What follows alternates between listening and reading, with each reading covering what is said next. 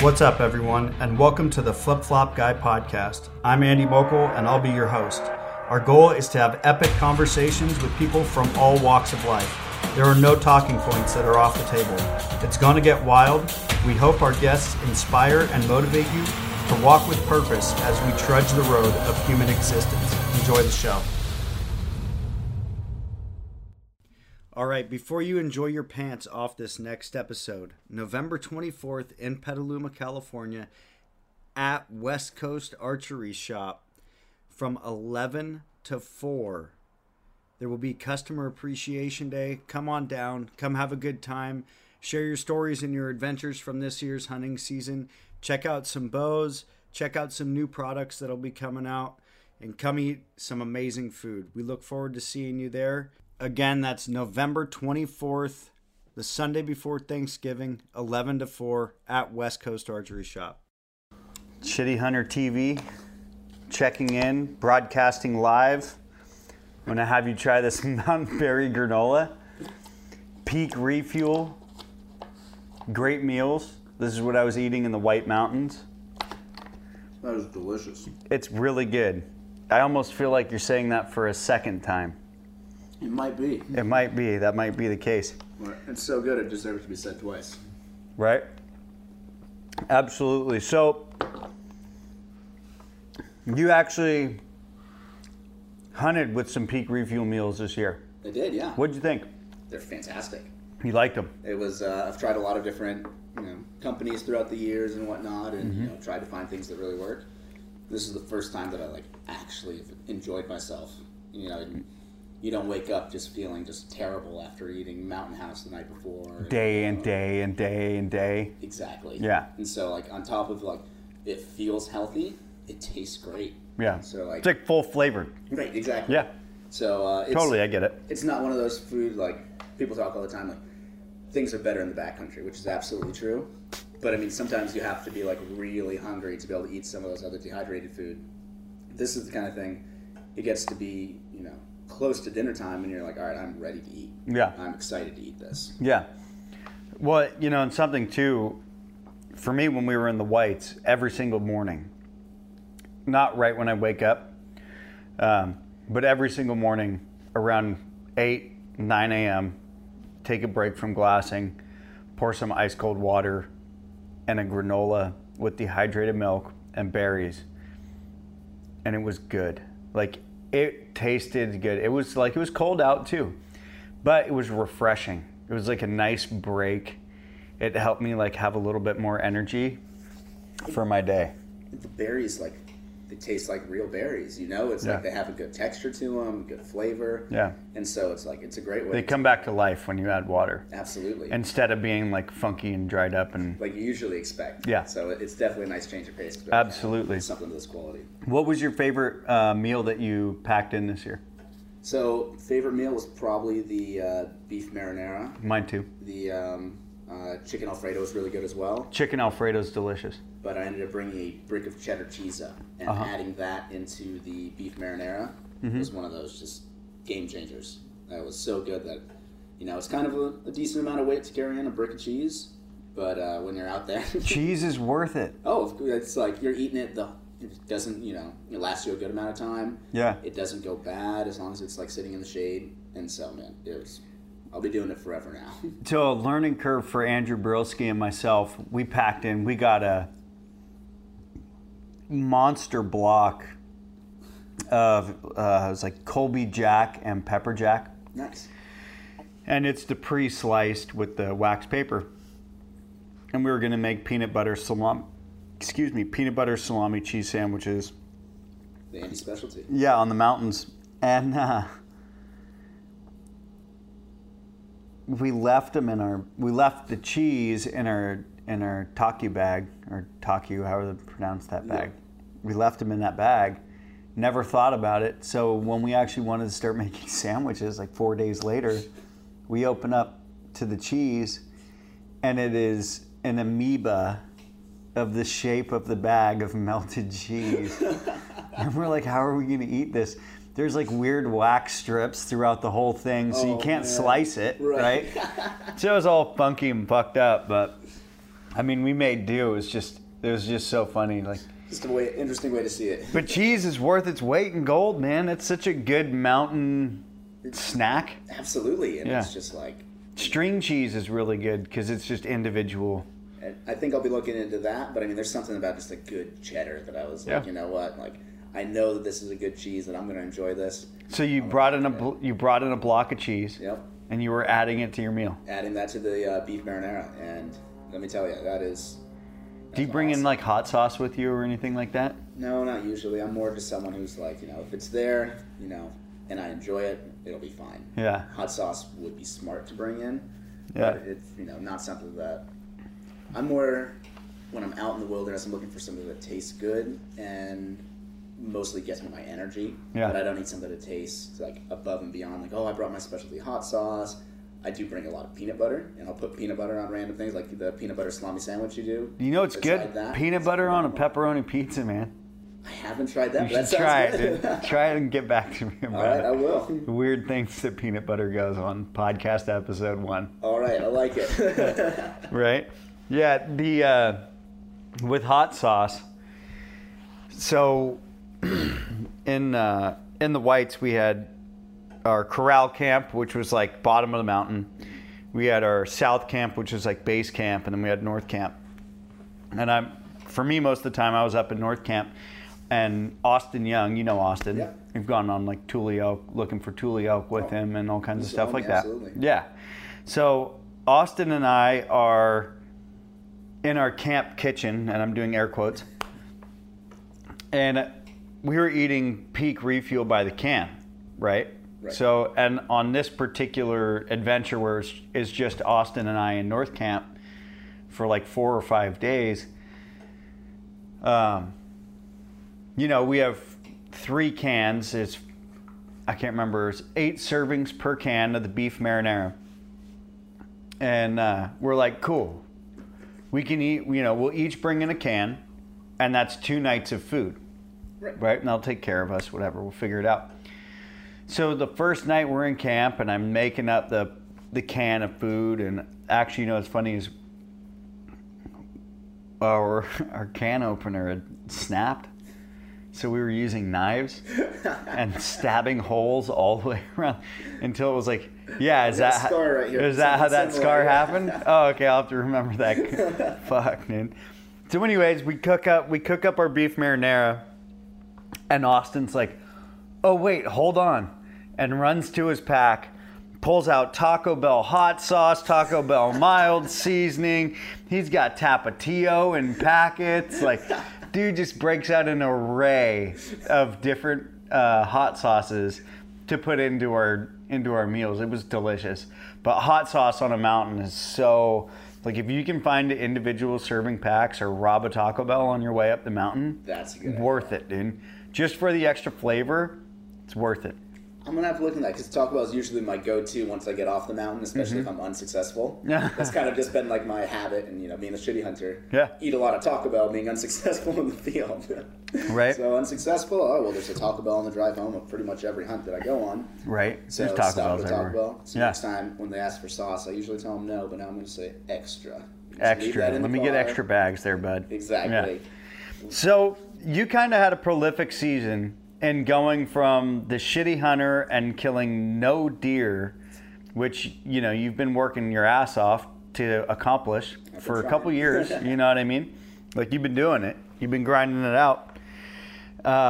Into not even being able to make it into rifle season this year because you filled both your tags with a bow. I did.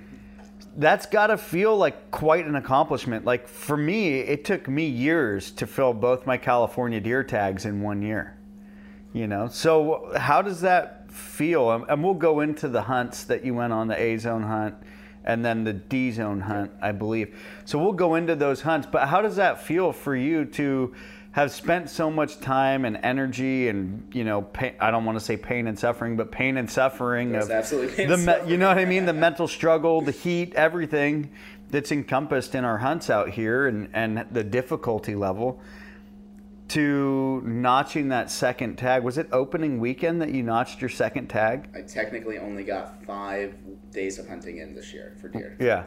So yeah, it was the second day on my second hunt, and then third day of the season on my first hunt. So when you're filling out your tag, and this is a question that I think of every time that I fill out a deer tag in California, it says days hunting. Do you put your actual number of days that you hunted, or do you also include your days scouted?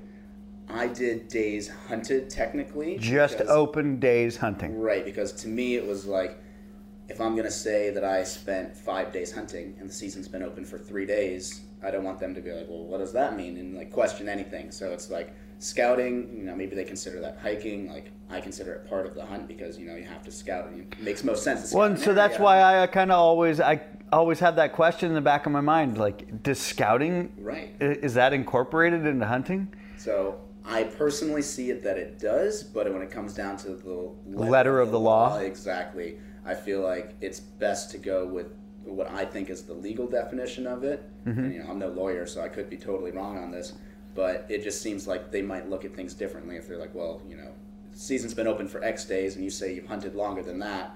What does that mean? Mm-hmm. So even though, you know, it could go either way, I just do it as from the, you know, season actually starts and I legally can be carrying a weapon with me, pursuing an animal, as opposed to just glassing an animal up and trying to learn their behavior. Yeah. You know, I feel like that's a little bit different. So, again, how does it feel to have notched both tags? Man, it's the best feeling in the world. Uh-huh. And it's all public land. All public land. All DIY. All over the counter, do it yourself. You know, and you know, you'll use Google, you'll use Onyx, you have other scouting methods from outside of actual time in the field. Yeah, you know, those have both been really, really helpful. You know, it's so tough when you're first starting out in the state to try and figure anywhere, but especially in California, trying to figure out where you can actually hunt. That Onyx was, you know, amazing. And then being able to reference that with Google Earth as well, try and get a better idea of the lay of the land, it's been very beneficial for me. I think one of the most difficult things about e-scouting is topography. Oh, absolutely. It's never what it seems. You're like, that doesn't look that steep. That's ever. Fine. And then you get there. Oh, I'll just cream straight up that ridge line. No problem. And you get there and you're like, I'm not going up that. I'll go around that. Figure out any other way around that, but can't go up that. Yeah.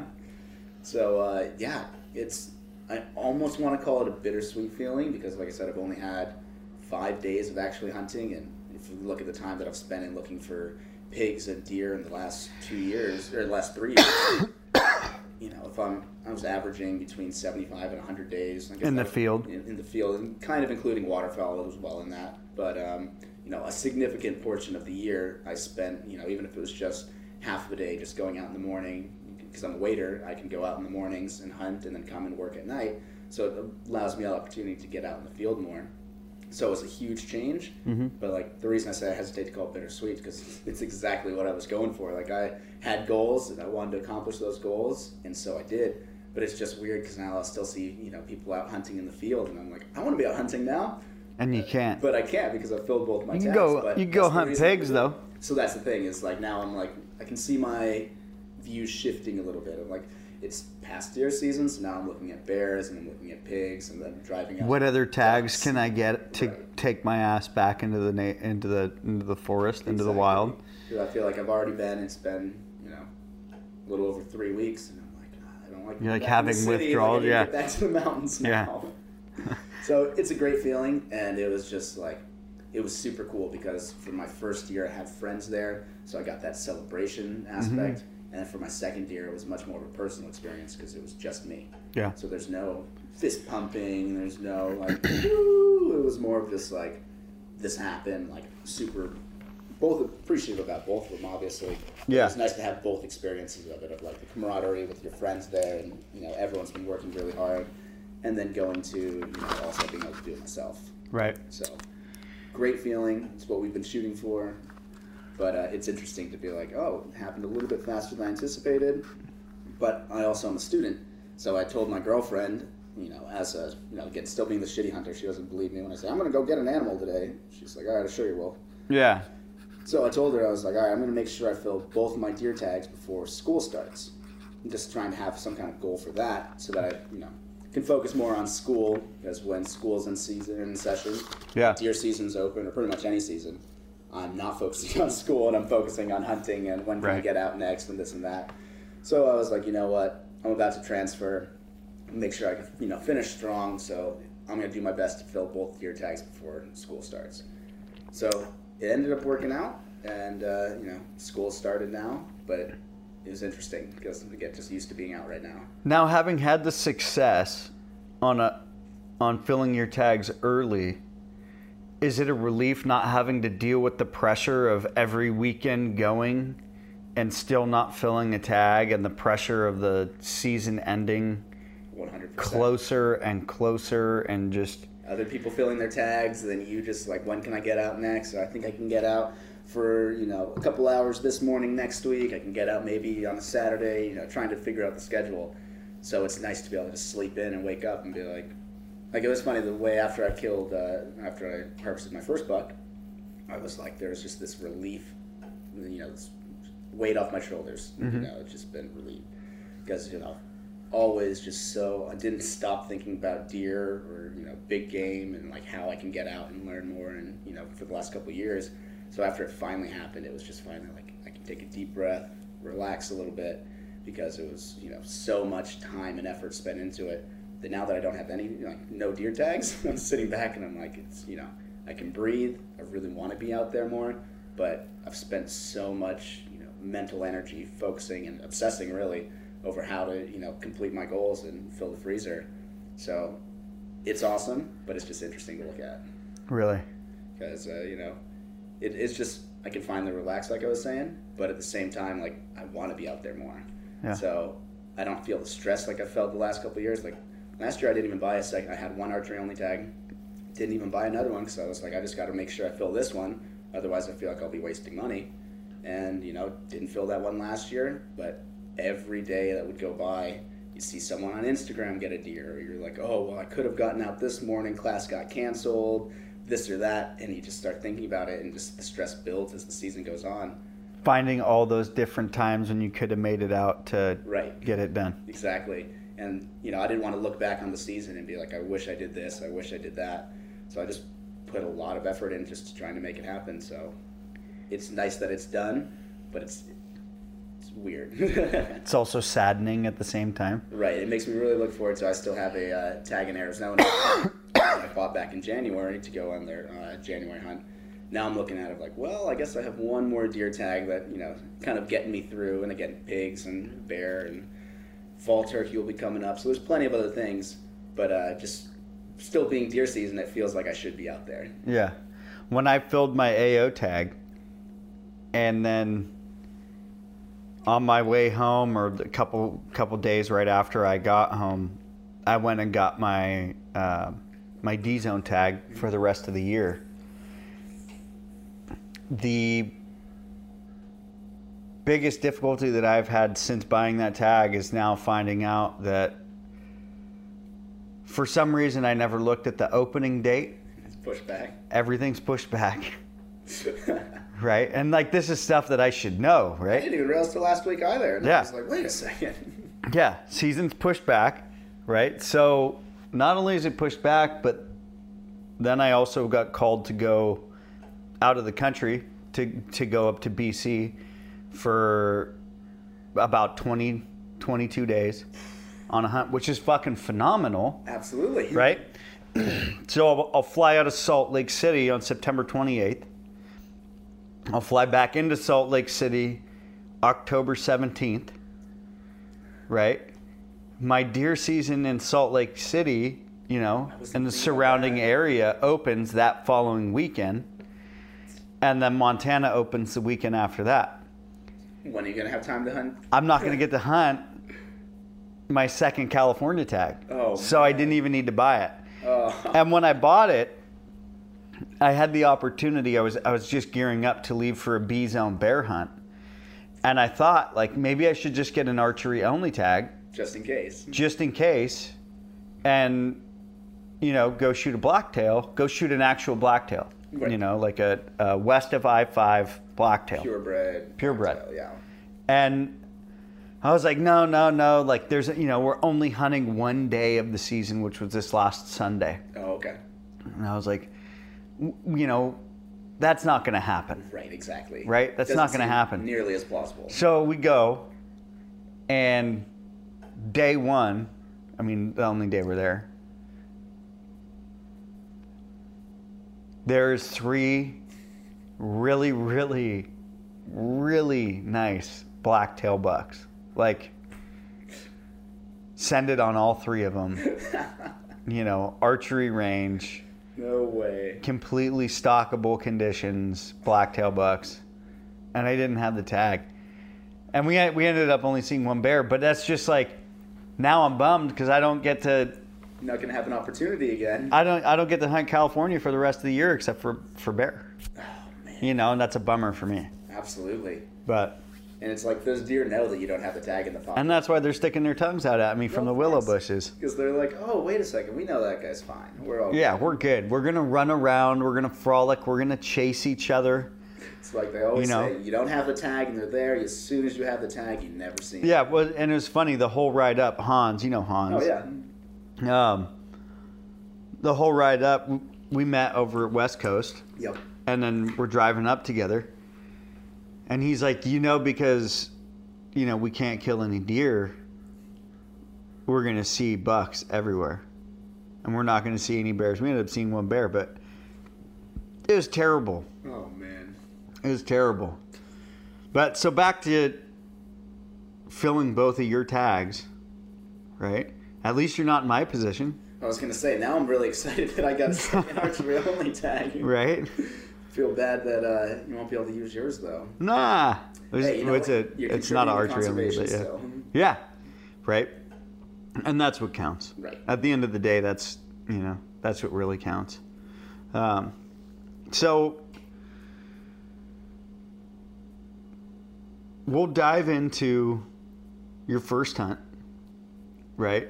And it was kind of a toss-up this year from what it sounded like. What we talked about earlier was you kind of had a couple different spots that you wanted to hunt, and they were a distance from each other, right? Yeah, a good distance. A good distance from each other. So you ended up opening day. So what happened opening day? On your place that you went opening day, had you hunted there before? Was that something you had scouted all season? What did your scouting look like leading up to the opener of A-Zone Archery? So this spot that I went to is a spot that I've been going to pretty consistently the last couple of years. I had 4 or 5 cameras up there. Like, this was like my main area that I go and scout. And, it's just the easiest to get to, so it makes the most sense. Yeah. And so I had 2 other buddies that were going to be coming with me. One, Nick, who a little bit, you've talked to online, and I think he did that design for you, right? Yeah. Yeah. Toasted sandwich. Yep, exactly. Right? Shameless plug from Nick out there. Yeah, Nick's a savage gangster, dude. I like that guy a lot. Yeah, dude, he's the absolute homie. Yeah, he did a pretty sweet T-shirt design for me that I have yet to release, but I will be releasing soon. Nice. Yeah. Yeah, he's just super talented, great guy. But he's also super allergic to poison oak. Poison oak's terrible. So the spot where he was going to meet up with us, and then our other buddy Mason, who was another spearfisher friend of ours from Santa Barbara, he wanted to come up, and he had just gotten his license, just got his bow, and it was going to be for his first time. So we wanted to go check out a new area where we could kind of pack in, more of a wilderness feel, Spike camp or something like that. Something like that. Yeah, just more adventure. Right. Okay. And so this other spot that I go to, like I said, it's close. So I'm there a lot. It's not an area that you can go camp at and pack into. Like, legally you can't. So you can pack in at 3 a.m. and pack back out in the afternoon. Right, exactly. That's about it. Yep. Yeah. So I wanted to go check out this area because I'd been putting all this time in scouting. So I was going to feel like a real dummy if I brought my 2 friends to a new spot and was like, here we go, let's check out this spot, when I knew that there was going to be deer at a different spot. Mm-hmm. So I wanted to at least go check out what I knew would be at least a safe move. So I bring Nick up there. we hike in super early in the morning, and I leave him at the glassing spot that I was able to find a buck last year and put my only stalk on last year. And I was like, I know that the animals are going to be here, and this is what they're going to be doing. So I said, just watch this hillside. They'll move from here to here. And, if you have any questions or anything, let me know. I'll just be up over the ridge. So I leave them there. I hike up over. Well, Nick's super allergic to poison oak, like I said. It turns out that the poison oak had grown insanely from the year before. So this glassing spot that I left him at is just a giant thing of poison oak. It's just a whole poison oak bush. But imagine it's like a circle almost, where it's kind of this cleared out. And he hiked in it in the dark. And it was all in the dark. So, and he had told me that, he showed me this big rash on his arm from poison oak from it getting on his dog and then getting on him, and explained how, he's really allergic. The transfer of oil from dog to shirt to exactly human. And since it doesn't bother me, knock on wood yet, right? Now that I say it, I just terrifying. Myself. But, it wasn't something I really thought about. So when I dropped him off, I didn't think, maybe we should check to make sure. It was more just sit here.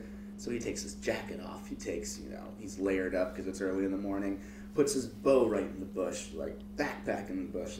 Literally is most of, aside from just stripping down and laying in the bush, pretty much just, covered himself completely. Oh, my God, head to toe. So sun comes up, and I get a text from him saying, I'm sitting in completely surrounded in poison oak. And I'm like, oh, I'm sorry, man. Well, if you want to leave that spot, you can come up here and join me. Well, I sent him the waymark on X, come up over here. This is where I'm sitting. He walks through an entire other wall of poison oak just to get up there. So we ended up meeting up. He's there. He's letting me know the situation. He's just covered in poison oak. And so we're like, all right, well, let's, we're already here. We've hiked in all this way. Let's just start glassing. So we start glassing. Throughout that day, we ended up finding 15 bucks. No way. And so, yeah. That's a good opening morning for A-Zone. Most deer I've ever seen. Yeah. Most bucks I've ever seen. So, yeah, I was blown away. And we start just looking, and it's like, all right, well, here's some spikes here. Oh, look, there's forks over there. We ended up finding the target buck that I had found on camera the last 2 years that actually Anthony ends up shooting. I don't want to spoil that story for, when he talks about it. But found that deer. Found a couple other really nice bucks, but they're flirting with the private line. So we kind of just watched, and we were like, you don't want to scare them away. We can always, debating whether or not we were going to come back.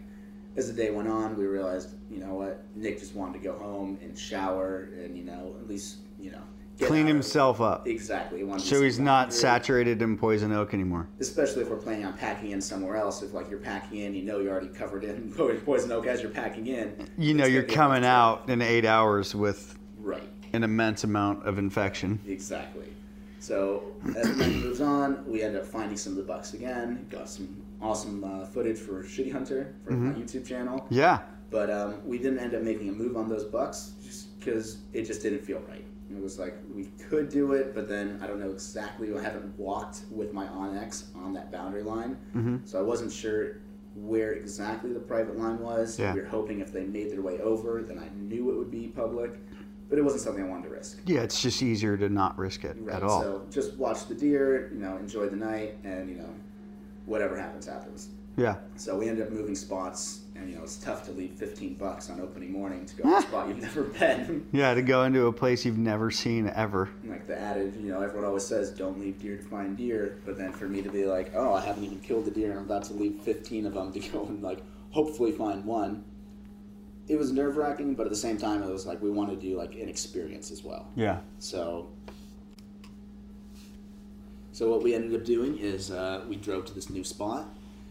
Nick and I pull up at the trailhead. We decide to wait for our buddy Mason, who I mentioned was driving up that night. So now Mason, like you said, he's a spear fisherman from Santa Barbara. Yep. He's not really much of a hunter. He hasn't hunted much yet. Never hunted. Oh, on land. Yeah, exactly. So he loves to go out in the ocean, and spear fishing is hunting. Down there hanging out with the hammerheads. It's pretty crazy the stuff that we've seen out in the water. Yeah. But he had never actually he had just gotten into bow hunting. Just bought his bow, just learned how to shoot it, just went through hunter safety, did the whole works. So he was really excited to be a part of it. And, it was great because we wanted to be able to show him more of an experience about it as opposed to there's this spot that I really like, but this is more of like the true idea of hunting that I think would make him happier as well. Yeah. So we get down there. Nick and I decided we'll just start at the trailhead and just go, a mile and a half up, just trying to figure out the area, get an idea for the next morning when we were going to bring Mason out. Mm-hmm. And we're up, and we're walking around, and Nick ends up seeing a spike and a fork. And so when we're up at the top, we decide to try and make a move on them. We end up trying to stalk in and get cliffed out 3 different times. Oh, really? So we keep trying to move, slide down the mountain, cliffed out again. Eventually we end up that we're just like, let's go sit in this meadow that it looks like they're moving into, and then see if, before shooting light ends, if they'll walk right to us. So Nick and I set up about 100 yards apart, kind of just sitting there waiting as we can see things getting darker. There's a doe that comes in, and literally just like on a string from like 75 yards to like 30 yards or under, just walking right at Nick. So it was cool just to be able to be like, all right, we're in this new spot, and we're still finding deer. Mm-hmm. And so it was a good way to start the first day, technically, afternoon of the hunt off. Go back to camp, start eating a little bit. We go to sleep, and Mason shows up at midnight or 1, whatever it is. So had you told Mason that you guys left a spot with plenty of deer to go to a spot with maybe no deer? Yes. What was his reaction to that? His reaction was, I really hope it's worth it. He's like, I trust you guys, but like, I think he also didn't want to make the drive. It would have been a much longer drive for him. Yeah. So I think he was like, all right, you know what? Like, hopefully we can still figure it out. He would have been happy either way. But I think also hearing that there was less poison oak at this new spot was probably pretty super beneficial for him. He was like, all right, no. So he's allergic to poison oak too? I assume so. I think most people probably We are many. Yeah, exactly. There's probably way more that are affected by it than aren't. So maybe I'm part of the 1% there. Yeah, get the fuck out of here with that shit. Exactly. So Mason shows up that night, and we tell him, like, get to sleep quickly. We're going to wake up, and we're going to, try and find this deer that we found, because we found a legal deer. So find out in the morning, we get up.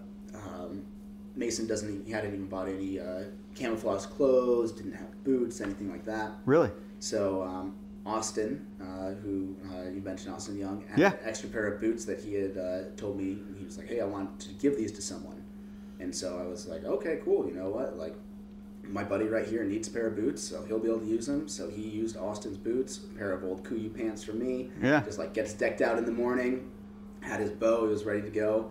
And I start walking up the trail, and I'm leading, and I end up seeing, probably 200 yards out in front of us once we get out. It ends up being a total of 400 yards from the trailhead, essentially. Seeing the buck from the night before. And he's just feeding in the meadow like we thought he would, just a little bit off to the side of where we were sitting. And it's legal shooting light, and we just decided to start sneaking in. So get a little bit closer, and work our way in. And then because I was in the lead, it's funny, I had to make sure afterwards, I was like, I didn't cut you guys off for this deer, right? I just kind of just kicked into like autopilot, where I was like, I was in the front, and kind of just was like, all right, here's the deer. And they're like, nah, dude, it was good. You were like far enough ahead of us. You saw the deer. We stayed back. Because, you don't want to like cut off your homies when you're hunting together. Mm-hmm. But we're all kind of just walking in this line, and I happened to be in front, and they stayed back. And so they ended up watching. They could see the deer as well. Watched me sneak in, kind of just shuffling along the trail. So this is your second stalk of your life? Second stalk of my life. On a deer? On a deer, exactly. And this is the technically third morning of the season. Okay. And so as I'm going in, like I said, got really excited with it, so I don't take my shoes off. I don't take my backpack off. I don't take like, the quiver off my bow.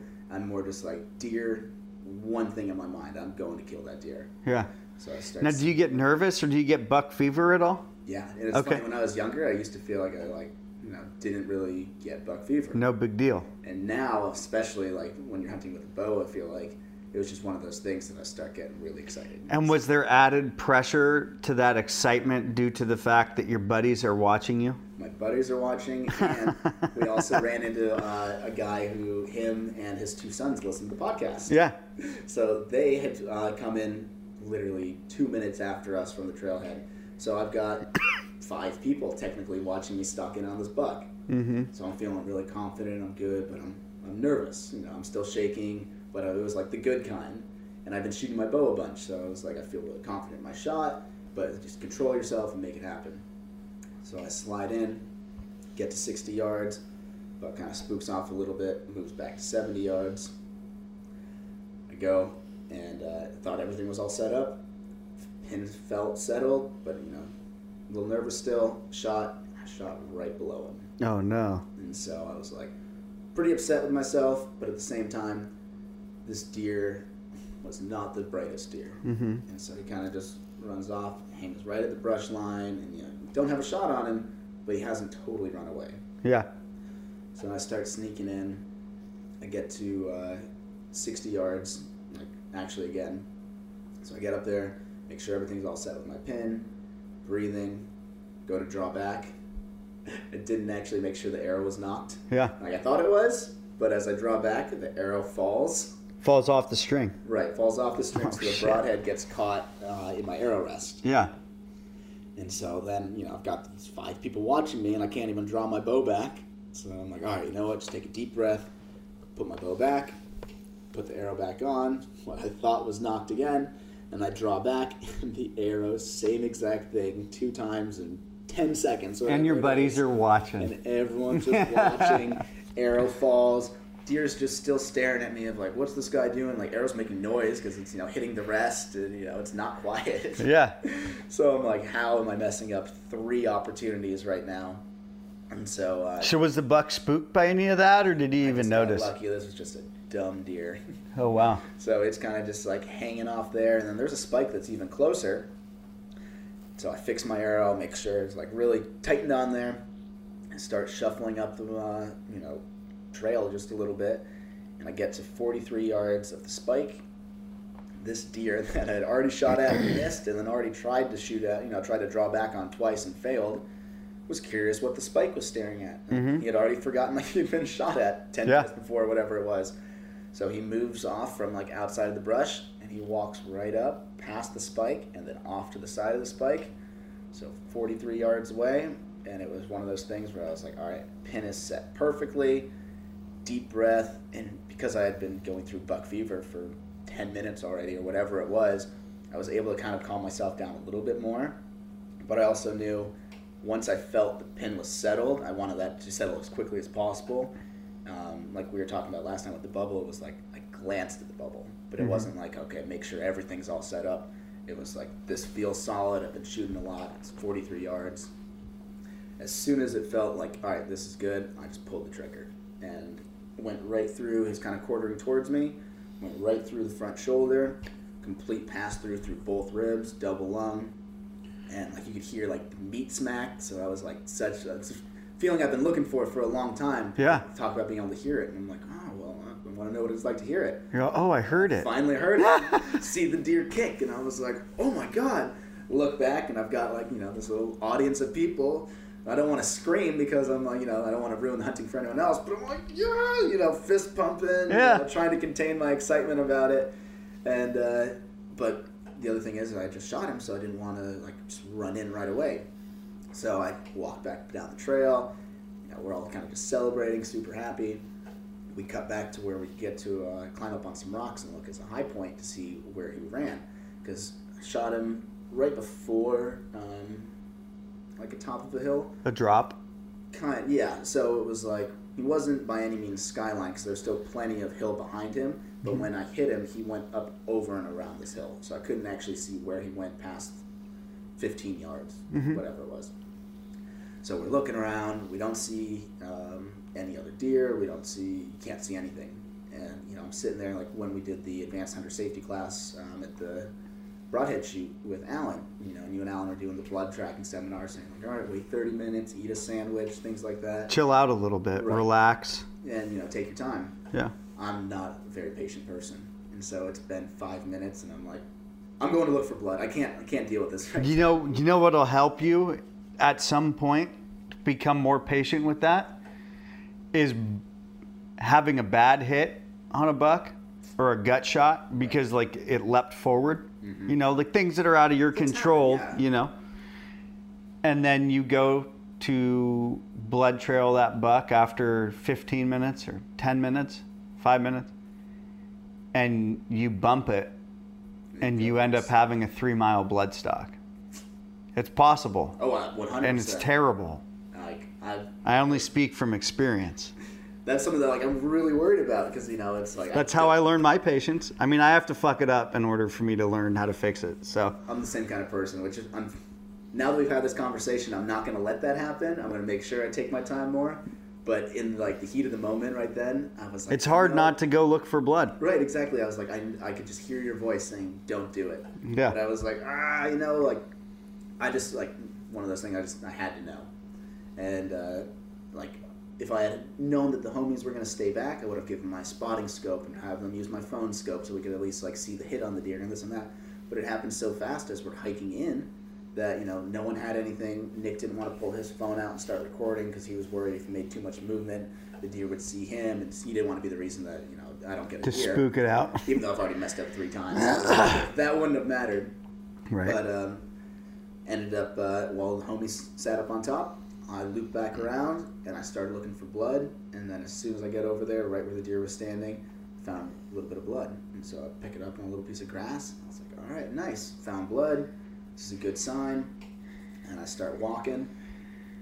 I make it 10 yards maybe, find a good pile of blood. I'm like, all right, keep going. 10 more yards, more blood. Ended up being 32 yards from where I shot him as I'm just kind of walking down there. Where he toppled. Oh, he was done so fast. Yeah. Like by the time that I had turned around to like do like the fist pump, Got him. cheering on with my buddies. Yeah, exactly. The reason we couldn't see him run away anymore is because he fell and he died right over that hill. Yeah.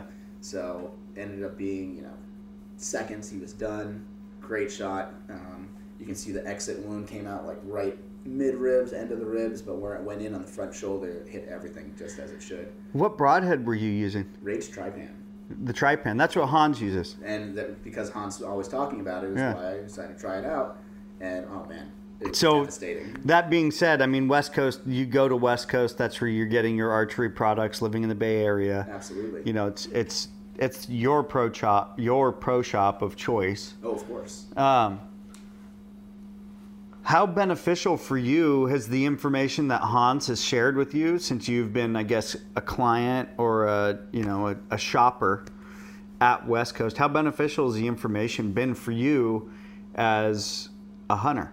It's been amazing. Mm-hmm. Like when I've been shooting bows for a long time, or I grew up shooting bows, and again took like a little bit of a break when I moved to Santa Barbara, but I had no experience in like what actually was supposed to be done. It was more like I'd gone to Walmart, I bought a bow when I was 13, cheapest arrows I could find, and that's what I initially had. And then to be able to go to a pro shop, because where I lived in New York, there wasn't like a pro shop. It was like we'd go to Walmart or you go to Dick's. Mm-hmm. And like Dick's was like the higher end, like more options for archery equipment. Walmart just had cheap stuff. Right. So it's a huge difference to be here and be able to talk with someone, like all those questions that even when you're young, you don't have as many questions, but there were questions that I had that wouldn't be able to be answered. Mm-hmm. Now I can go in there, and from when I first started hunting around 3 years ago and mainly chasing pigs, I've been talking to Hans quite a bit, and he's been able to set me up with phenomenal setup. It's even to the point now where he's got me fletching my own arrows because he was like, I recommend you try this, I recommend you try this, and just the knowledge that he has is what's cool about that is that instead of him being like, here, let me fletch your arrows and charge you, he's like, hey, let me teach you sort of how to fletch your own arrows, right, and do this for yourself. Exactly. And try different options and try, this setup and that setup and find what works for you. Which that's, something that I've always noticed since I first started going to their archery shop years ago. Yeah, it's very evident that he wants to see you succeed, and it's not just like, I'm here to sell you things. He's like, I'm here to teach you and make sure that you're going to have the best setup as possible. Mm-hmm. And it's great. It's one of those things that I'll be going to him as far as I can see, Right. As long as I live in California. As long as I'm in the area, that's where I'm going. Right, exactly. For sure. It's like, I don't know how long I can necessarily live in the Bay Area, but as long how as long I do, it will be affordable for. Right, exactly. That's the main thing that it comes down to. Right. So you're shooting a Tripan.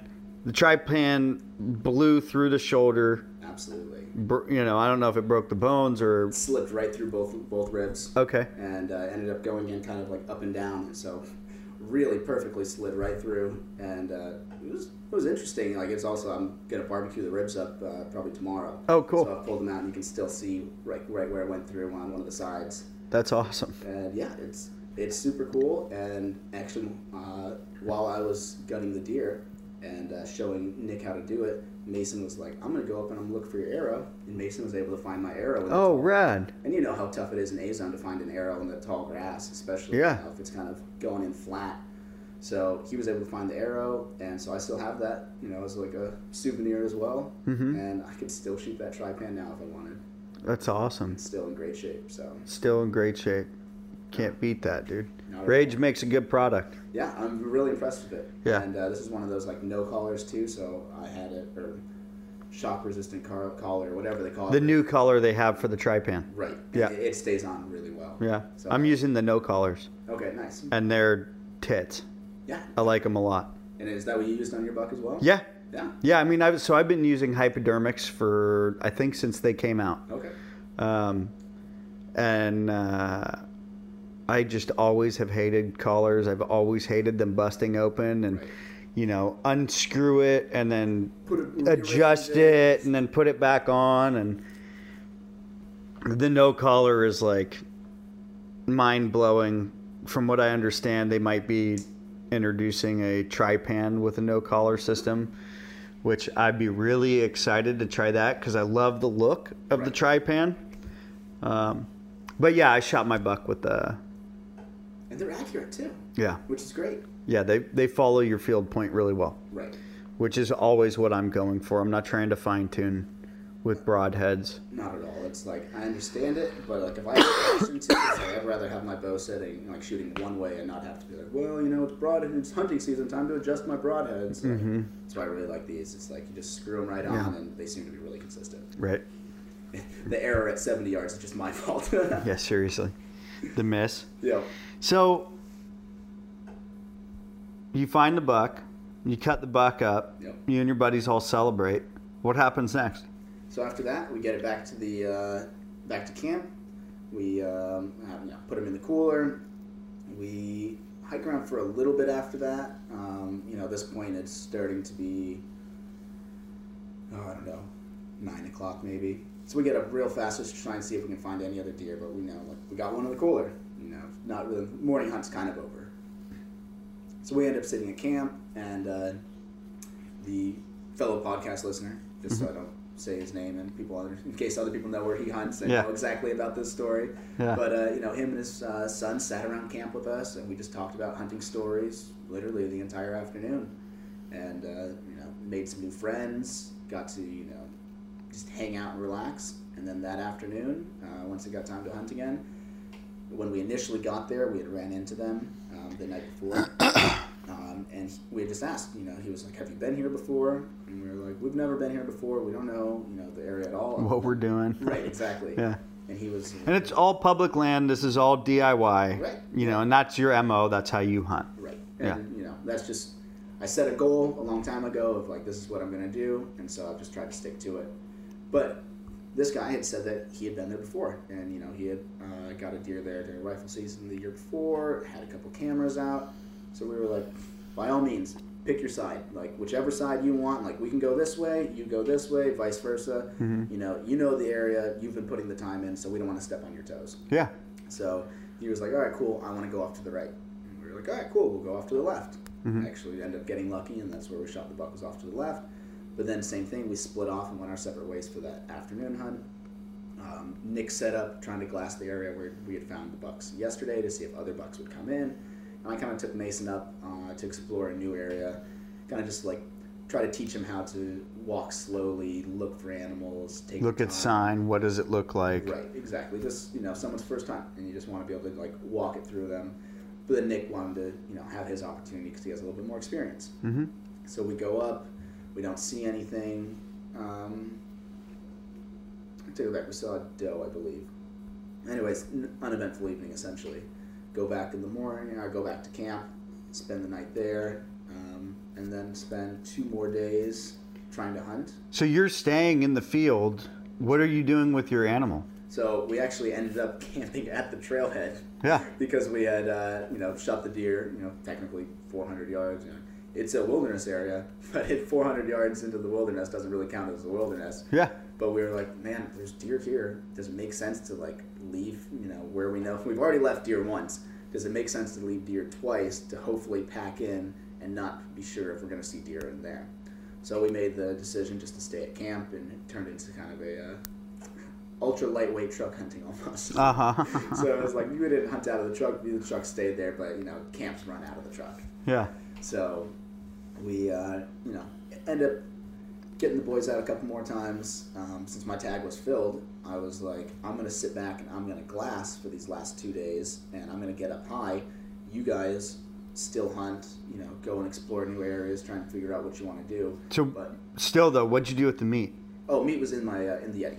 Okay, so it was just staying cool. Yep. So okay. I had filled up the ice before I came. Yeah. Working in a restaurant was really nice because we have an ice machine. Yeah. So endless ice. Right, exactly. So instead of having to stop at the gas station, I'm more just like, oh, I'm getting off work. Chef, do you mind if I take some ice? And they're like, restaurant's closed. Take as much ice as you want. Yeah. So I fill up a couple garbage bags, put it in the cooler. So the deer's sitting on ice, and it's good to go. I guess technically that next day, I wanted to go and get it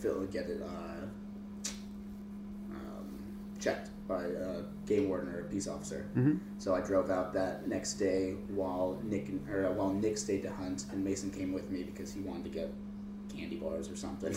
Right. So midday we drove out, got the deer checked. Validated, exactly. Put some more ice in just so we can make sure the meat was, taken care of as best as possible. Drained out the water, filled the ice, went back into the field. Ended up not seeing any other legal bucks. Nick and Mason got really close to 2 spikes, and they couldn't quite tell. It was funny to watch them trying to see if is the deer legal. Is it a legal buck or not? I'm sitting on top of a rock, and they ended up scaring the deer 90, 100 yards away from me. Yeah. So I had my spotting scope up, my phone scope, getting some really good footage, and clearly just spikes. But it's fun to just watch your friends yeah. Oh my God, is that it? Well, especially on with a guy on his first hunt. What I was going to say is I switched from doing videos to pictures as soon as Mason is the one who sees the deer. So I have pictures of them walking, and then all of a sudden Mason holding his hand up stop, and trying to be really quiet, and then him dropping down. So it's a cool little photo sequence that I have. I put it on the YouTube channel. Yeah. Just of being able to see his reaction of seeing his first buck. So how exciting is that? It was super cool. Yeah. So ended up being there. I shot the only legal buck that we ended up seeing the whole time. Mm-hmm. Which it's not a giant deer by any means, but if it's the biggest deer in the area, then I did my part as a conservationist. So right. We ended up driving out, and super stoked. Gave the homies meat, so they could go back home with me, and they could actually experience being able to cook it up as well. Brought mine back home, and then, that was pretty much that hunt. Oh, wow. Drove back. I think I even stopped and got Taco Bell, even though I finally had a full food. I still just had a tradition. Still went and got Taco Bell. Right. It was great. That's my tradition with In-N-Out. Same thing. When I'm leaving the mountains or going to the mountains, I'll stop at In-N-Out. In-N-Out's my go-to when I'm going to the mountains, yeah. Because I feel like it sits a little bit better than the Taco Bell sits. That makes sense. It makes a lot of sense. Once I'm all done doing the hiking, then I'll do the Taco Bell. Right. Seriously. So you roll out of A-Zone successful. Yep. First animal, first time success. And I remember, because we were talking on Instagram chat or text message or something, and I remember finally hearing back from you because you were in a canyon with no service. Being like, all right, he's alive and he's made it out. Yeah. Good news. Yeah, right? When I took that video of the blood, and then I went that next day to go get the deer validated, and I had service for just a second when after I was leaving the parking lot. I was in the parking lot, officer had validated the tag. Then as I'm about to drive out, I was like, you know what? I'm going to post this video on Instagram just to give everyone a little teaser. Mm-hmm. And so I posted that picture. Of all about those teasers, man. Exactly. I'm thinking of you because I know you do it all the time. Yeah. And then people fucking hate me for it, dude. I get back the next day and I see you and Anthony, your conversation. And I'm like, oh shit, I should have told them. Yeah. So that was awesome. You guys were, worried about me. Yeah. But I felt really bad afterwards. I was like, I thought I was being super cool, being able to post like a little teaser picture. And I'm like, oh shit, I've got homies worried now. Yeah. But, There's always a couple people, like for me, there's always a couple people that end up with photos before they make the internet. But it is what it is. So you have prepped for your D-zone hunt, and so you've hunted the area before. Yes. So let's talk about D-zone. And is it high country? Is it low country? Is it mid country? What elevation are you around? It's high country. I'm gonna stay away from the elevation. Sure. Because if I say elevation, it's gonna severely pinpoint expose the area. where you're at. Exactly. Yeah. And because I have finally had success, I'm gonna try and be a little bit more careful. Yeah. Obviously, I've shown you where it is before. Yeah. And, but for the purpose of the podcast, keep it as it's the high country. Yeah. D-zone, over the counter. But I try to pick a spot that was a difficult spot to get in. Mm-hmm. It's 8 miles. For a hike-in. For a hike-in. Yeah. Just to be able to get to the spot where you can hunt. And Nick and I went there last year. We ended up actually planning on going to a different spot 12 miles down the path. And Nick ended up getting altitude sickness. Ouch. As we're on the way in. And so... Wilderness Athlete makes something called Altitude Advantage. So I swear by that. That's a really good product. Yeah. And if anyone is ever feeling like iffy, like maybe it won't work, Jake Franklin hipped me to this before we went into the whites. Yeah. Having Tums. Chewing like when I start my Wilderness Athlete regiment of Altitude Advantage, Mm-hmm. then I will also start a regiment of like 4 Tums a day. Really? And I mean, I don't know if it does help or if it doesn't help, but I can tell you that I lived 14 days at altitude, 12,500 feet without a fucking problem. Yeah. I've gotten altitude sickness one time before. Mm-hmm. And, granted, it was kind of my fault because I was trying to see how little water I could drink on the way in to try and save water to not pull the filter out of my bag. Yeah. It was my first It's a terrible fucking idea. First year trying to go into the Sierras and do you have, so speaking of that, do you have a range, like an ounces of water that you try to drink a day? I mean, I shoot to drink as much as I can after that experience, because that was just like such a terrible headache and being up in the mountains and you're just like, this sucks. Yeah. So now I focus on, I think I was shooting for 4 to 5 Nalgene's per day when I was up there this time. Yeah. Of like, what if I could like hit that, then I'd be like, I'm probably fine with that. My minimum to hit every day is 100 ounces. Okay, that makes sense. Which is 3 Nalgene's? three and a third. Okay, yeah. Nalgene bottles. And for me, the way that I'll break it, like when I wake up in the morning, I take a Superman and I'll add an emergency energy to it. So that's hydrate and recover, energy and focus, and then I'll add an emergency vitamin C packet to it as well. And I'll slam that first thing in my morning. I'll drink that, usually try to drink that completely before the sun comes up. Yep. And then I'll take in another 32 ounces between 10 a.m. and noon, which 32 ounces is a full Nalgene. Right. It's probably more than that because I always fill it to the top. But, and then I'll have another Nalgene later, 3, 4 o'clock, and then I'll drink water before bed. Right? Yeah. And that's kind of my structure of how I'll break it down. That seems like it's perfect. Yeah. Yeah, I had 2 of those just bladders essentially. So I had the MSR 10-liter gravity bag. So I filled that up, and I think every other day I filled it up. So it was like essentially just trying to drink half of that each day, 5 liters, trying. So I'd fill up the bladder. One bladder is 4 liters, one bladder is 3 liters. So drink most of one of those one day, a little bit of the other one. Essentially just trying to get as much in as I could. I did a lot of noon tablets this year. Still had some Wilderness Athlete that was left over from when I won the giveaway. Yeah. And I found a couple of those in my pack, so I was stoked on that because I was Those are delicious. It's a Yeah. great way. Love both. Usually as the Superman is my way to go. Right. But then I also had the salt tablets. I just bought on Amazon that runners take. And so it's just essentially just like salt and magnesium or something, just like in a capsule. So that's what I would start off my day with, of those, and some form of caffeine, of either coffee or the noon tablets, or the Wilderness Athlete. Yeah. But their altitude advantage was something that I made sure I took every day because it works so well, and I think it's great. Again, after that one time, whatever it takes to work, that's what matters to me. Yeah. Because, especially since I was in by myself this time, I guess we'll go back to the D-zone hunt with going in with Nick last year. He got the altitude sickness. We got stuck at, at about 8 miles. And we ended up wanting to go further. He hadn't been doing the 5 days starting of the Wilderness Athlete. He just started at the trailhead. He started at the trailhead. And so it kind of hit him harder. We got stuck up there. And we ended up finding that next morning we were going to go hike the rest of the 4 miles to get to the spot that we picked 12 miles back. As the sun's starting to come up and we're trying to decide if we should start packing down, I was like, let's just look at this hillside in front of us. It doesn't hurt to at least look. We can hike during the day. It's not going to be that hot out. And, let's at least, it'd be dumb of us to be at a spot that we could glass and not glass at prime time. And not check it out, yeah. So we glass, and we're glassing for maybe 20, 30 minutes. And, holy shit, it's a buck. And then, holy shit, it's another buck.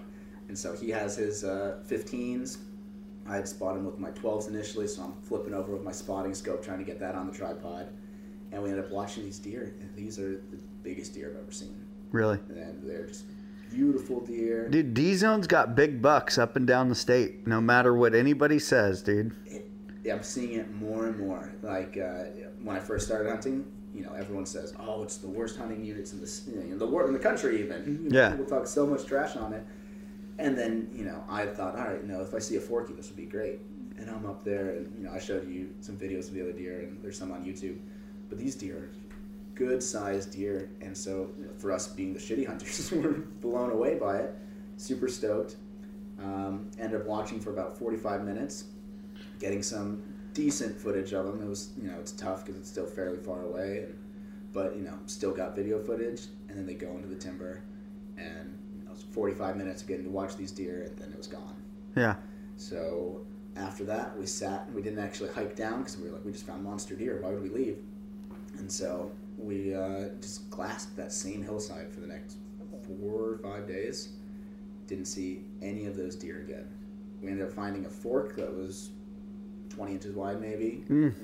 Great. Would have been so stoked with it. Yeah. But just could not find those 4x4s that we'd found before, and 3x4s. There's range of deer in there. One of the biggest difficulties that I think hunting at elevation in California is that they're migratory deer. Yeah. So for them to move 2 or 3 miles in a day, to me, isn't a big deal, as to where when you're hunting in the low country and you're hunting blacktail, they're a little bit more patternable and a little bit more easy of a schedule to keep track of, because they're not migrating 10, 15, 20, 25 miles, between winter range and summer range. Right. Right? So I think that plays a big role, as but that being said, sometimes you can go into the same hole 2, 3, 4 days in a row and end up finding the same deer over and over and over again. So that's actually what ended up happening this time. I got lucky with that, but this first time before is, we just lost them. Yeah. And we didn't have any experience of hunting up there either. It was our first time. We had drawn an X zone for an archery tag the year before, and this will give away what zone it is. Nick picked up a leftover tag afterwards. It's not a popular one, and I put in for the wrong one on accident. I think I was putting for a different X zone. But, we just didn't know what we were doing. And so we found these deer, and we were like, we don't know what to do other than just try and sit here. We probably should have slid down the ridge, and for this year that I went in, I found a second area where we could sit, where if they did the same thing, or if similar deer did the same thing, we could move 2 miles down the canyon, and we might be able to find them again. Yeah. So right after A-Zone ended, this is kind of like looping back around. Yeah, full circle. that hunt ends, and the D-zone hunt from the year before ends. We don't have anything. Nick comes A-zone. We're talking about the current year of going to hunt D-zone, and we're all excited about it. I'm in Hawaii on vacation, and Nick texts me a week or two before the season starts. And Nick's like, yeah, I don't have anyone to watch my dog, and Katie, his girlfriend, is going to be out of town.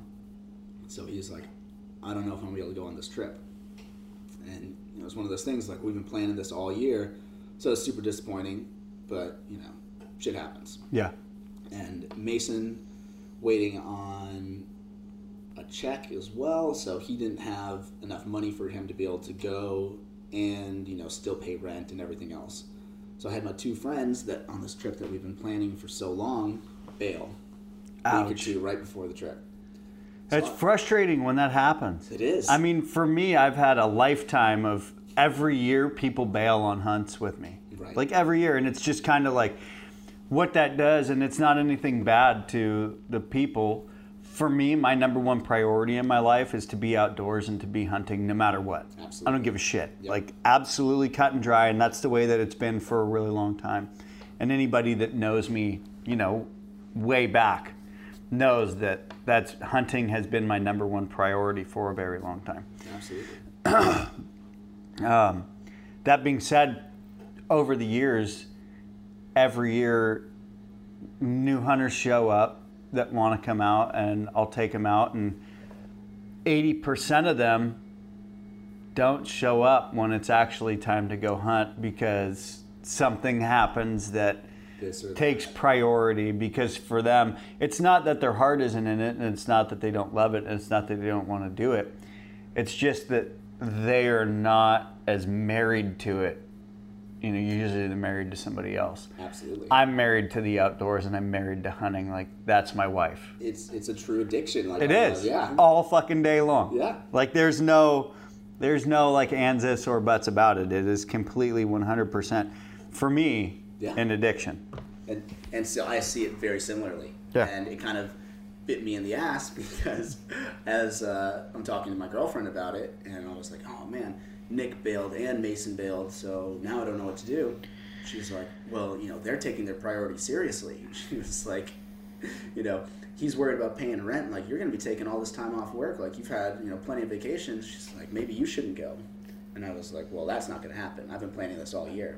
She's like, well, your friends are being responsible. I'm fucking pot committed. Right. I was like, you know what? I'm going to be If this was poker, you're all in. Like, I don't care. Like, it doesn't matter. I'm going to make this happen. Like, again, it goes back to, like, the addiction thing almost, because it was just like, other people see things differently, but for me, it was like, I've set this goal. I will at least get out there. Yeah. So I went on I've been camping by myself for, like, a night before, for a solo trip. But not, like, I was planning on going for a week. And so I was like, I'm going to go in for a week, backpacking, packing myself, and I'm going to make sure I'm out there. Because I knew I could not go, I could be responsible and try and pick up some shifts and make money. Mm-hmm. Or try and hunt somewhere closer or find someone else to go with. But knowing that I saw those deer the year before was going to haunt me forever. If I didn't just go and at least just see opening morning, are those giant deer going to do the same thing as they did last year? Yeah. Or am I never going to see them again? And in that case, I'd be like, you know what? I don't see them. At least I knew. But I had to go and just see. So I ended up packing in, got wilderness permit, packed in super early in the morning. I mean, not super early. Probably 5:30 in the morning. Started packing in. Hiked the 8 miles up. Big elevation gain. Ended up setting up camp. By the time afternoon rolls around, I walk down to my glassing spot, start glassing, and I don't see a single deer. Really? And so I was getting a little nervous because when I talked to a couple people on the way in that I saw just random hikers. And as they're coming out, I just tried to ask everyone, oh, you guys see any animals? See any bears? You see any deer? This and that? Everyone. Didn't see a thing. No animals, nothing. And I was like, oh, all right. And people saying, yeah, we talked to other people, no one's seeing animals. So I'm like, oh, maybe they didn't migrate up as high, This is terrible sounding. Right, exactly. And it's like, super nervous. I knew they're hikers. They're not looking for animals. They're not waking up. They're not looking more than at the trail below their boots. Right, exactly. Yeah, and it's watching they're their not waking steps. up right at sunrise to make sure they can look and see what animals are out there with the binoculars. Yeah. I knew just take it with a grain of salt, but it was a little nerve-wracking. And so didn't see anything that night. Super nervous going into opening morning, just with the opening morning jitters. And so I'm trying to sleep that night, just get a little bit of sleep. Wake up, run right over to the glassing spot. It's about a mile hike. Get over there and I set up, and boom, 300 yards away from where I'd seen the big deer the year before. I see what I think is, the same deer as the year before. The year before was a 3x3 mainframe with the back G2 that split, making him a 3x4. But it was like a super weak back fork. Well, this deer that I see 300 yards from like the bushes that deer was at the year before, 3x4 with a weak back fork, but this year there's a kicker on the side. What I think is this year. So I was like, oh my God, like I found the deer. Like this is what I came up here for. Like just the fact of finding like big deer up there was just awesome. Yeah.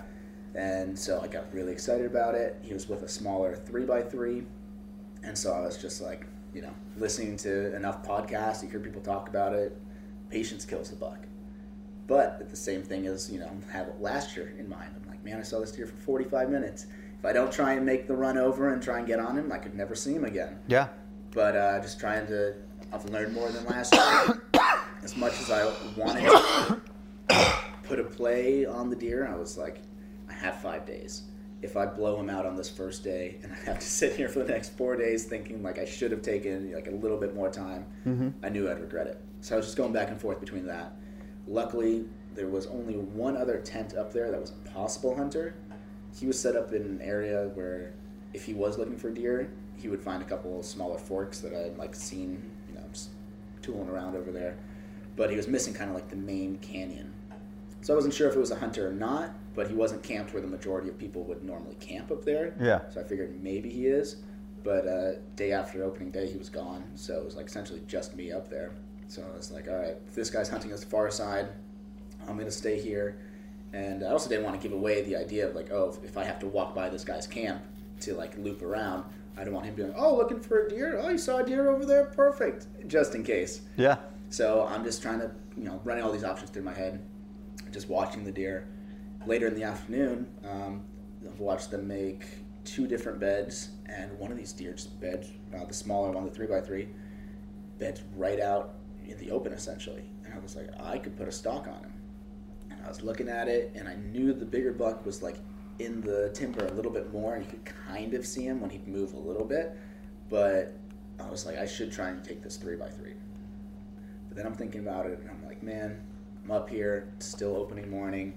I really want to try and go after the big one, but I'm the shitty hunter, so I have like no reason to pass up any deer. It's but now you're like the semi-shitty hunter because you just killed a deer in A zone, so I've got a little bit of confidence. You graduated a little bit, right? So I'm like, I feel good, I feel confident, but at the same time, it's like trying to go back and forth. Like if they're right next to each other, obviously I'd shoot the bigger one, but if I know one's much more probable, bird in hand is better than 2 in bush. Right. So I was like, meat on the ground, baby. Right. Yeah. So I was like, kind of deciding about it. Ended up that I was just going to watch them and just try and learn their plan. So opening day comes and goes. I watch them all the way up until just before last light, where they kind of head down the canyon, and then they disappear. So I was like, all right, you know what? Like, it was cool. I've learned what I think they're going to do, or at least where they feel safe. Tomorrow, if I have the opportunity, I decided I'm going to make it happen. So day 2 of the season, I go back to my glassing spot, find them opening morning. They're in the exact same spot, literally 10 yards from where I found them that morning before. Really? Right next to the same rock and the same little opening feeding. So I was like, oh, that's pretty cool. It's a good sign. So I'm watching them, and I watch them. They go make their first bed. And their first bed was 50 yards from where they had made their bed before. And so I watch them make a second bed, and I start getting my things ready. I'm like, are they going to just make 2 beds today, or are they going to make 3? I want to make sure I was ready. And then I watch them bed, and lo and behold, they're there for a little bit, and a doe comes in, and a doe kicks them out. So they get up, and then they move, and then I watch them run up the hill, and then they go back down the hill, and then they run up kind of like off to the diagonal. So I'm like, what is going on here? They ended up going back, like after like doing this little loop around, go back to an area that they pretty much bedded at the day before. So all these beds have essentially been in the same spot. Yeah. So on the 3rd bed, I was like, all right, this is my opportunity. It was 2 o'clock, something like that, maybe a little bit before. And I was like, I have until 4 maybe, when I got up the day before. And so I was trying to base it all off of those same times. So I was like, that gives me 2 hours pretty much to run, make a giant U around the canyon. The wind comes in this way. So after about maybe a 2-mile hike around, I knew I'd be able to get in on them. So I run back and drop off extra things at camp, because camp's pretty much on this U back. I run across, start making my way across. I picked a burned tree as like a marking point, and like a big dirt patch that I thought, I'll be able to find this from the other side. Yeah. I get to the other side, things look totally different, No obviously. dirt patch. So then I'm like, where is it? I can't even find the burned tree that I thought would be like the guaranteed way to find it. Yeah. So after like finally looking around a little bit, I see some hikers on the main trail as I'm like going up, and I'm like, man, how close are we to the buck? Like, if these guys are just talking, I'm in full camouflage on the bow, so I'm like trying to stay back on the trail enough, and I'm not like creeping in on these like hikers that are just going up. And so they're just talking, being loud. And they'd stop on the trail, and I'd stop so I wouldn't get in too close, and then they'd start walking, so it took even longer than I thought. Eventually I ended up finding the dirt patch, take my bag off, take my boots off. So this time you're actually taking gear off to get in on your stock. Right. This was like, I am... Some way more serious stock for you. Because I've had so much time to think about it, and just like look at this hillside, that I was like, the only way this is going to happen if I do everything perfect. So... take off my bag, mark it with my Onyx, because you hear enough stories about you don't want to lose your shit. So I have the 5-finger like shoes, and so I put those on as like stocking shoes. I start making my way down, and as I'm on my way down, I find the burned tree finally. So I was like, all right, nice. So I'm gonna start glassing, and I'm like, these should be somewhere down here to my 11 o'clock, essentially, just off to my left in front of me somewhere. I'm looking.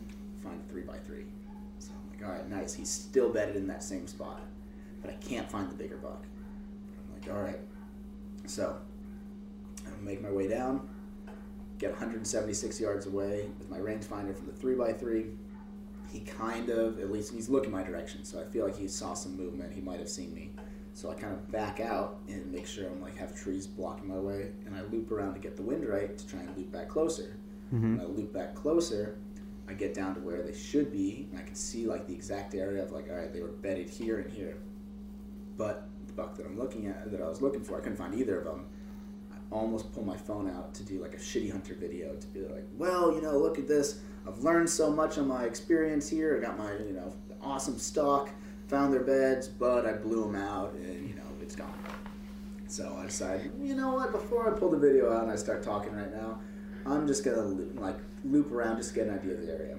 So I loop back around, and then I end up finding the 3x3 at 65 yards. Up and feeding or bedded down? Okay. It's kind of feeding away from me, but not quickly. Yeah. And so I was like, you know what? This big buck's here, but 65 yards, I can make this shot. I want to kill a deer. That's what it's about. Harvesting meat, can't eat antlers. So I was like, I'm just gonna take this deer. He's feeding though, and he kind of takes a step up as I'm getting everything ready, and his vitals are all blocked. So I'm sitting, and I just literally just sit down and I just wait. And he just continues to feed off a little bit, gets behind a big pine tree, and at this point, he's out of range. Never offered a good shot, except for just a gut shot, which obviously I'm not going to take unless I have a proper vital shot. So I decided to do the same thing. Loop back around, make sure the wind's right, and then come down closer on him. Well, I looped back around. I never slid my sight from 65 like it initially was. And lo and behold, the big guy standing there at 20-something yards. Ouch. And so I'm like, oh, fuck. Does he know you're there? Are you busted? Kind of. I've come down. I've got a face mask on. I was moving super slow. And he was feeding. And I don't know if he heard me or saw movement, but he picked his head up and then he started walking away. So it wasn't like a... Wouldn't spook. Wasn't running, but it was more just like, something's there. I'm just going to go off this way now. Mm-hmm. So he starts walking, and I was like, all right, I've missed enough pigs not rangefinding. Pull your rangefinder out. But I'm seeing him walking, and I'm like, I swear to God, if I don't get a shot at this monster deer at, ended up being 27 yards, I was like, I'm going to be really angry at myself. So I was like, I know this is under 30 yards. So just super quickly slide the pin to 25, draw back, and, still get buck fever. I'm shaking, and I'm just like trying to control myself. Well, and it's a buck with a cheater. How are you? Yeah. I'm like trying not to look at the antlers because I'm just like, just trying to look at shot placement. Right, exactly. Yeah. Just trying to focus on just like harvest this deer, make a good shot. And so I'm trying to, he's kind of walking off still, and he kind of turns and cuts to go to the left. Well, I didn't take into account that he's going to start walking the way he was walking. I needed to adjust my bow a little bit more. And so I ended up shooting, and I shot him a little high. But luckily, when I shot him a little high, it hit his spine, and it dropped him.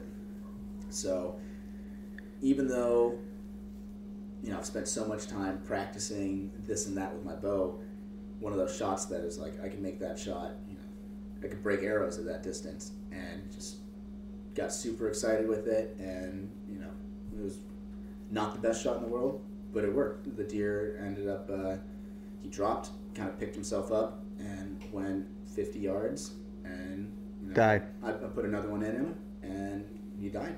Yeah. So it was like, even though it didn't work out nearly as well as my other deer, that was just like the most perfect shot you could ask for, this and that.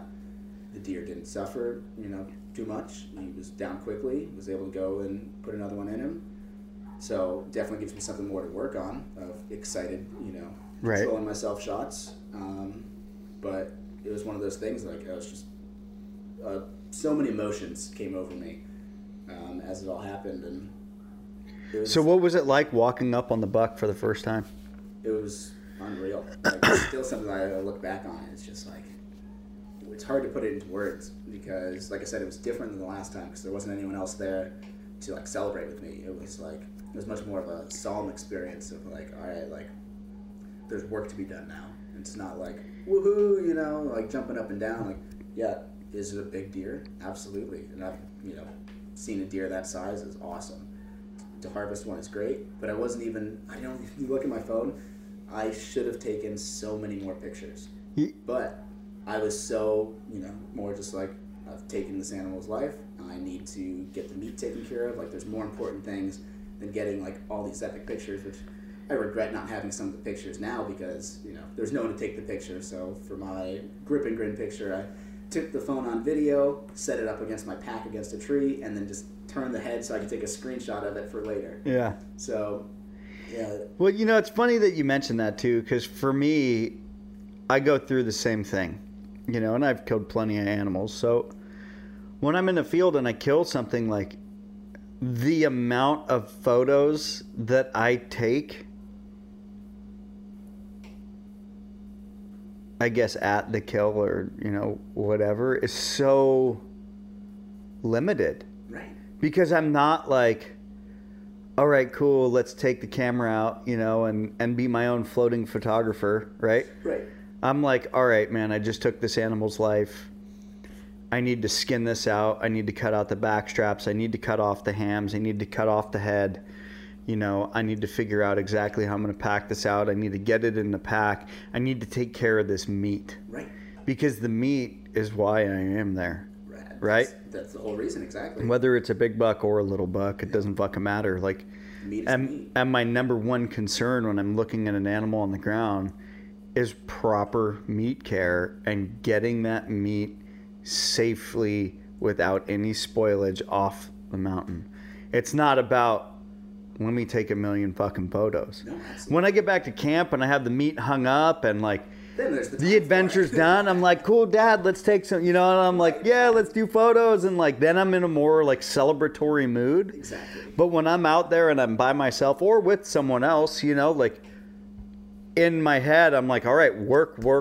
You know what I mean? Like that trigger for me is the work button. Absolutely. And like, it's funny because most of the pictures that, if you like look at my phone, the pictures in the car of like the deer, because it was, that same thing of I've got work to do right now. There's more important things. And when I shot him, it was starting to get dark. Yeah. So by the time that I walked back to get my pack, which, had my tags and my license in it, so like it was even tough to leave the deer because, you know, I don't want to touch the deer. Do you use a bino harness? Yeah, so I use a bino harness, but you can put all your tags and licensing in your it bino. doesn't have the zipper. So that's why I'm going to be getting the new Kuyu one. Because it has that zipper. It's got a zipper pocket for sure. But I didn't want to lose the tag. So it was one of those, like, I had to leave the buck, and like I tried to put like my quiver up on top of a tree so I could see that. So I was like, I can't touch the deer until I have a tag. Yeah. But at the same time, I was like, I don't want to leave this deer right here. So like, luckily it was 200 yards up to go get my pack or whatever. Yeah. But by the time I was back, had my knives out, tag filled out, and everything, you know, it's not dark, but the sun's like clearly starting to go down. So I'm like, all right, I need to, you know, make sure I start taking care of the animal. His most important thing was, again, getting back to camp with all the meat. And, you know, I've seen bears in there too. And not that, you know, people ever have problems with black bears. So did you bone it out? Like, did you skin it out? Did you pack out bones? Like, what was I packed out all the bones. Okay, so you packed... Let me rephrase that. You packed out rib cage. Rib bones. I did on my on the A zone because it was so close. That one, it was just, you know, just take the meat out. Yeah. But I figured, this is also going to go something into, like, the gear that I carry. I brought so much gear in that my backpack was full. Yeah. So I knew I was going to have to make 2 trips anyways as I was leaving if I had a deer. That's a rough pack out. So I wanted to make sure that I had a full, like I brought my 2-person tent as opposed to my bivy sack so I could have space to sit in, like sit up at night and kind of enjoy myself because I knew the bugs were going to be super bad. So I had all these different, like... The bugs are super bad this year. For some reason, they're so much worse than Not last for year. some reason, man. It was fucking that late water, spring and water and all the rains and everything like that. That totally makes sense. It was terrible. Yeah. But, you know, looking back on it, I don't know if we'll still bring that tent because that pack out was... I'll deal with the bugs as opposed to that pack out. And since I've done it, you know, I'll do the pack out again.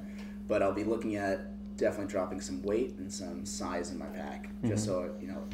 The 1P, dude. Yeah, that's... I almost asked Anthony if I could borrow his because I knew he won that one up at Kuyu's thing the other day, or you know, a couple months ago. And I was going to be like, hey, are you going out when you go to D-Zone? Are you going to bring your tent? Yeah. That 1P is amazing. And it weighs almost nothing. Yeah, it's like less than a pound, right? Yeah. Yeah. So that's what I've been looking at is that, especially because like my tent is twice the size of that and weighs 5.5 pounds. You know, No. Some old REI No. tent. So yeah. No.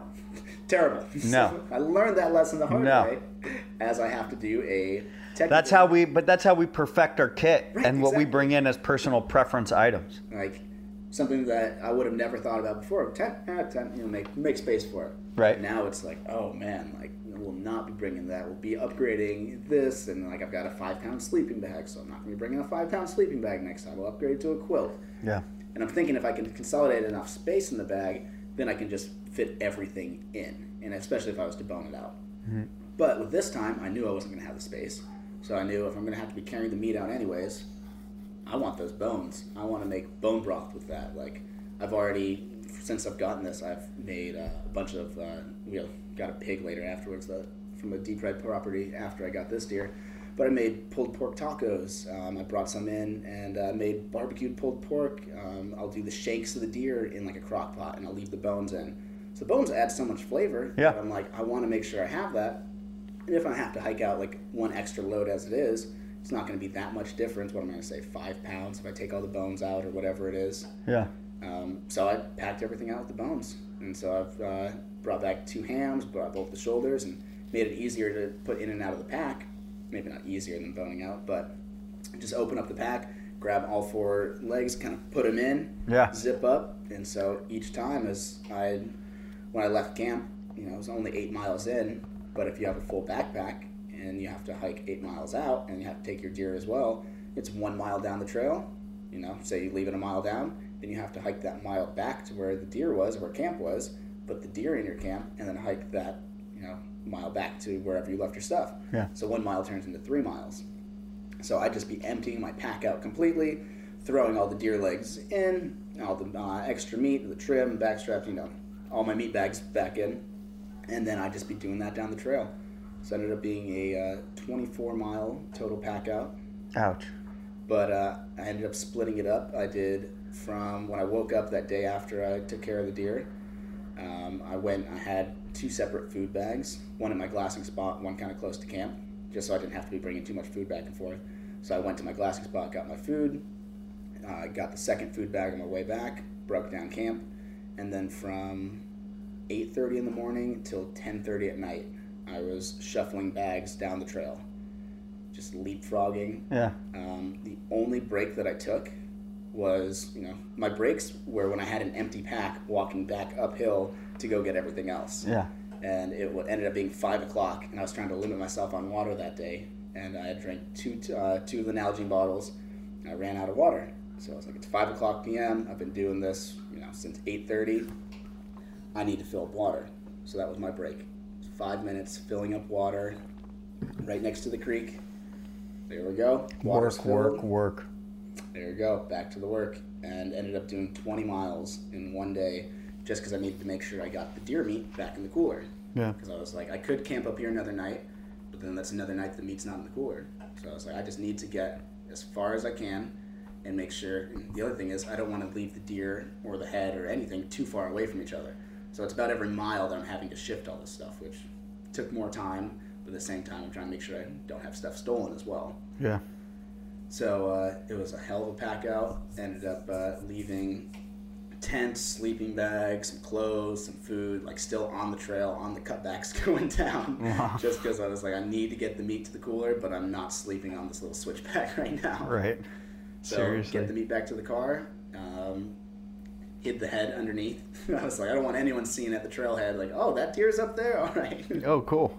So I hid that underneath, and at 5:30 in the morning, hiked back up the trail, picked up the rest of my stuff, finished the last little over 3 miles, and hiked back down, and then texted you. Nice. I remember that. That was epic. And, beyond stoked. Yeah. So this will be the Deadeye section, right? And Deadeye, Deadeye. Oh, yeah. Hats, hoodies, t-shirt, apparel, all the wonderful Socks. Absolutely. I wore their socks in the White Mountains. They weren't bad. So for you, with the Deadeye Minute, for you, on that last pack out, that last 3 miles, mentally, spiritually, emotionally, what's going through your head? Bucks at the truck, you're finishing your hunt, you're finishing your season. This is what you've worked your ass off for. What's going on with you internally on that hike? And I mean, I got to imagine that's damn near daybreak. Yeah. So I ended up sleeping at the car once I got the buck to the car. Yeah, I know. I was sleeping just a little bit. But yeah, sun's coming up. I'm hiking in. And like the picture that I posted where you can see the antlers by my head is probably like the best way I could describe it. Mm-hmm. That stupid smile did not leave my face. Like, even though it was like the word, like such a miserable pack out, this and that, it was just such a good feeling that I just couldn't stop smiling. A sense of accomplishment. Right, exactly. It was like I put the goal in, I finished one goal already, completed that. Then to come back up by myself, find deer, and it's not. I initially thought it was the same deer that I had found before, and now that I've been making the YouTube video footage, I realized it's not the same deer. But I went back and I found what I was after, did it alone, and then the fact of being able to accomplish it and then pack it all out too. All I could see was just my feelings were just. I finally did it. Yeah. This is the moment that I've been working so hard for, especially with that other, like my first year. Amazing experience, but we moved to that spot so we could have like a wilderness hunt, and then I shot it 400 yards from the trailhead. So it was not the same. I was looking for a certain experience as well. Mm-hmm. Just spending my time out. And you got it, and plenty more. Well, you got the experience that you were searching for, right? You were searching for that experience in A zone, and you ended up getting it in D zone, with phenomenal success of the hunt. And I mean, experience, killing of an animal, across the board, everything, mm-hmm. right? You got the entirety of the experience. And instead of it being with your buddies that you guys were all planning this wilderness adventure, it was by yourself. For me, I almost feel like sometimes those moments when I'm by myself, those are the ones that are the most rewarding internally. Oh, absolutely.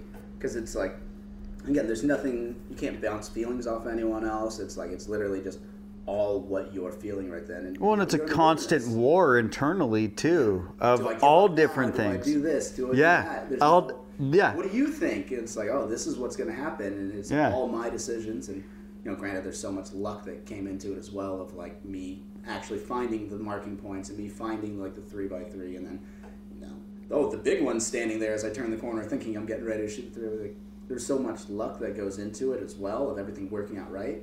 But it was awesome for me to feel like I made all the right decisions that I could leading up to it. Yeah. Of like, not like, everything almost worked out, this and that. It's like I did everything right, and then all the stars aligned too. Yeah. Where it was like such a feeling that I'd been looking for, and I didn't even quite realize that I knew I was looking for it, but I didn't expect to feel how I did. But it was just like such a sense of accomplishment, provider, because I've been able to share this meat with so many different people. Like, I think since A-Zone, I've probably shared meat with 25 different people. That's so awesome. And granted, I brought a lot of it into work to, people share it. A lot of coworkers know I go out all the time, so they wanted to be able to do it as well.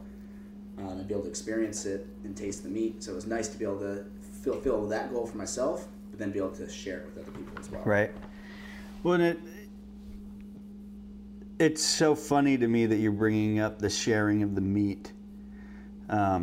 When I was at Total Archery Challenge, I honestly hope I can find this video from when I was there. Yeah. I want the world to know that the hunting community and the angling community of the United States of America and Canada is composed of some of the most... Oh my God, that sucks. Hold on. Is that Shane Mahoney? I want the world to know that the hunting community and the angling community of the United States of America and Canada is composed of some of the most sharing people on the bloody planet. Right. Yeah, absolutely. 100%. And exactly what you're talking about, where you've shared your animal with 20 plus people. Yeah. Right? And your hard work and your effort and your energy and your strategy and your plans and your financial commitment and everything. And I think that that's such a missed, maybe it's not missed, but I think that it's missed attribute that we as hunters get to share with the non-hunting community. Right. And just sharing the bounties of delicious ass food. And it's funny too, because now that like my coworkers especially have tried it, not even coworkers, everyone who's tried it loves it. Like, I haven't found anyone that says anything other than fantastic things. But now people are asking all the time, hey, so when are you going to bring stuff in next? When are we going to get to try this? When are we going to get to try that? Yeah, and, so and they don't understand what goes into actually getting it. Exactly. Like, this took me a lot. This took me 3 years to be able to fill this, mini freezer that I have. Yeah, now it's all gone. Right, exactly. Yeah. So, like, it's a good problem to have, because I'm like, I want to be able to share it. I want to be able to have other people know, oh, wow, deer wild game isn't super gamey. It isn't terrible. As all these people talk about, oh, I had deer once and I didn't like it. Mm-hmm. Okay, well, here, you know what? It probably wasn't taken care of or cooked correctly. So why don't we have something where, like, a little bit more, I know this meat was taken care of, right? I know that, it's cooked right. So try it now. And then people try it and they just get hooked. The idea that, they're eating something that, someone they know went out and harvested, it's something that ties everyone together. So the one thing that I had told them as everyone was eating at work, got 20 people around all eating these tacos, I was like, there's one rule. If anyone ever hears about anti-hunting legislation, now that you guys have all eaten this, you need to turn it down. You need to shoot that down. Yeah. So every one of them was like, all right, that's a fair trade-off. Yeah. Now realizing how delicious that it is. Right, exactly. I'm like, remember, guys, like, you hear something anti-hunting, remember, like, this food is delicious. Like, think back and what you're really voting for. Yeah.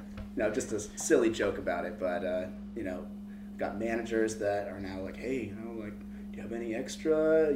People ask me every day.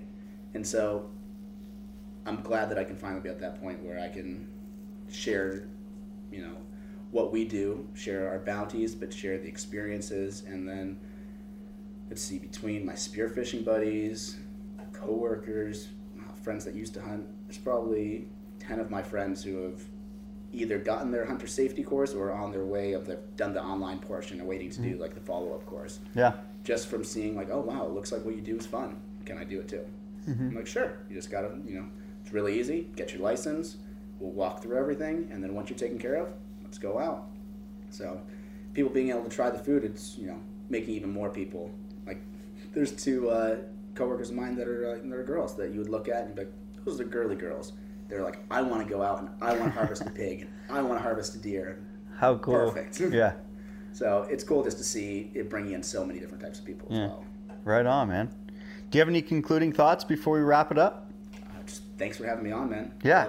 Love getting to sit down and talk with you. Absolutely, man. I mean, congratulations on your success this year. Thank you. You can't, it's so cool to have gotten to know you over the past 2-3 years and watch your story unfold. Something written down in it. Yeah, there is, totally. Yeah. Determination. Absolutely. And getting it done. Like, I will always be the shitty hunter, like, as everyone can see from watching me go out for 3 years. I don't have any special skills. I don't have anything that's like, oh, wow, I'm better than anyone else. What I have is determination. Mm-hmm. I'm shitty at hunting, but I'm relentless. Determined. Exactly. I will be out there as much as I possibly can just to make sure that if the situation arises, I can try and capitalize on it. Yep. Like, all I'm out there is just dedicated. Right on. That's you can be a shitty hunter as long as you're dedicated. Right on, man. Well, thanks again for coming down. Of course. Thanks for having me. Thanks for tuning into the show, folks. If you'd like to check us out online, our website is www.theflipflopguide.co. You can find out all the information you need to have your own flip-flop in your own backyard. We encourage this, and we'd love to see this happening in every backyard across America. You can purchase our sauces that have been cranking out flip-flops from my grandfather since the 1960s.